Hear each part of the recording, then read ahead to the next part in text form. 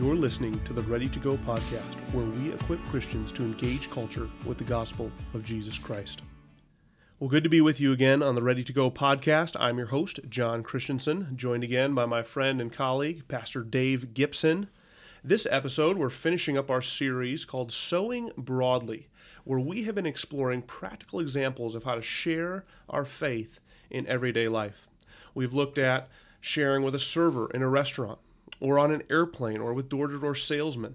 But today we are going to be looking at how to share in a checkout line and how to share at a cash register. And this is something that I never knew about. And when Dave first showed me how to do this, I was amazed that you can share in this short amount of time the love of Jesus Christ. And so, Dave, would you share with us how do you do this? How do you share with people when you're just going about everyday life, grocery store, or checking out at the hardware store, or wherever it may be? Hey, John, great to be with you again. It's really living a Jesus lifestyle. I look at it that way, that every day I would just want to be the hands and the feet and the mouthpiece of Jesus. You know, you look at Jesus' lifestyle, he didn't go and witness, he just witnessed as he was going.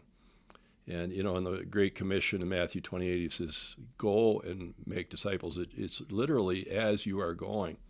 And it really ought to be a way of life. So I don't ever want to look at people as an evangelistic project. They're people that Jesus loves and died for, and I want to really make sure I'm walking in the Spirit, being filled with the Holy Spirit, praying for those natural opportunities. You know, we talked earlier about praying for Bob. Lord, give me a burden. Do I even care about that person across the checkout counter? And do I really have a heart of compassion for them? When Jesus saw people, he was always moved with compassion. And so I want to look at them through the eyes of Jesus, and I'll pray a little prayer as I'm coming into the checkout line and say, Lord, if this is a natural opportunity, maybe this is a person of peace. I look at every person I come into contact with as a potential person of peace. And I'll take initiative to start moving a conversation from a secular point of understanding to a spiritual conversation. And you can do that in a really short period of time while I'm getting into the line. I never want to look at it as a gospel grenade kind of strategy. And I've seen people do that, and it's really, there's a lot of cringe factor there. And, you know, the gospel will be offensive to people, but don't share it offensively. So be really, really careful that you're not just dropping what I call a gospel grenade on people here. And I really want to do, when I look at that person, I want to be able to set up the next person that comes along. And hopefully I can be winsome and godly in how I interact with them. So I'll engage in conversation, small talk. I call it building that redemptive bridge from my heart to that person's heart that Jesus could potentially walk across and touch their lives. So I'm prayed up. I'm walking in the Spirit, and I'm just asking the Lord to give me spiritual sensitivity and just a natural opportunity to share with them. So I'll get to know them. Hey, how's your day going?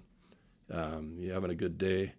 And I'll just ask them if they're younger. I might ask them if they're a student or where they're from, and I just try to find a point of connection with them to where I can converse and have a meaningful conversation. And as we're checking out, you know, they're ringing up the goods. I do this all the time. Home Depot, Costco. I'm at the hardware store or wherever I go, I really try to look for those natural opportunities to scatter the seed broadly. And some of it falls on shallow soil, some on rocky soil, some on thorny soil. 3 out of 4 soils is bad soil. But sometimes it falls on good soil that produces 30, 60, 100-fold. But I shouldn't be analyzing the soil of men's hearts. That's up to the Lord, and salvation in the end is from the Lord. But I'll try to engage with a little abbreviated share process, secular, home, attitudes, religion, eternal life. I'd say, hey, do you have any kind of religious background, or do you have anything going on? One of the things I like to ask is, do you have anything going on in your spiritual life? Do you ever think about matters of eternity? Do you ever think about God? I've got a little booklet I'd like to, a little pamphlet here. It's called My Story. It's my story and my faith journey. And I'd like to leave it with you and ask how I could be praying for them that day. I think prayer is just a great window into a person's soul. And anything I could be praying for you about during this day. And before I go, and if you have time, if there's not a lot of people there, I'll ask if, hey, do you have a minute? And I'll give them a little minute to witness. There's a time in my life when blank, blank, what was missing, and how I came to Christ. And then here's what Christ has done in my life. And I just really speak well of the Lord Jesus. And I'll ask them if they have a story like that. And so often they don't. I say, I know you're busier than a one-armed paper hanger, and they kind of get a kick out of that. I know they're busy, so I'm really trying to honor their time and not create an awkward situation for them because they are working.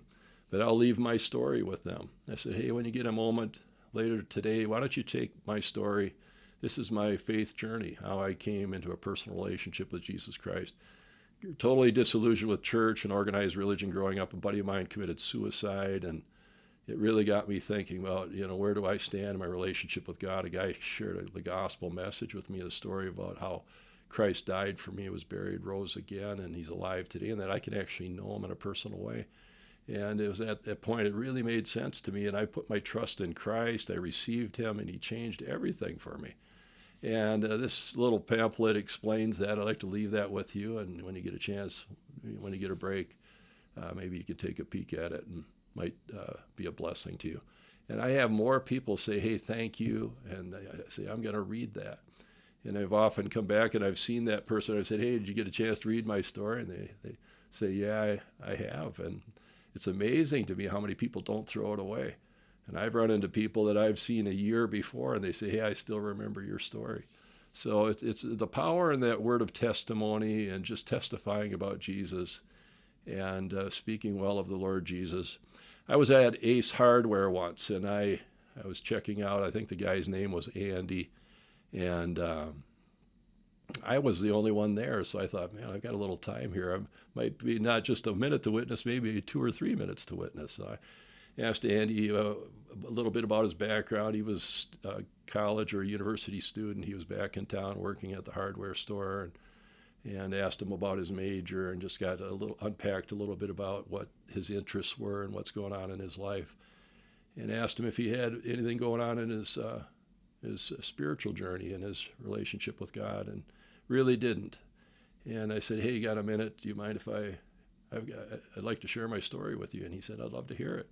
So I shared my testimony, just that brief 1 minute to witness before I came to Christ, how I came to Christ, and after, and what Jesus had done in my life. And he was really touched by that. He says, man, that's amazing.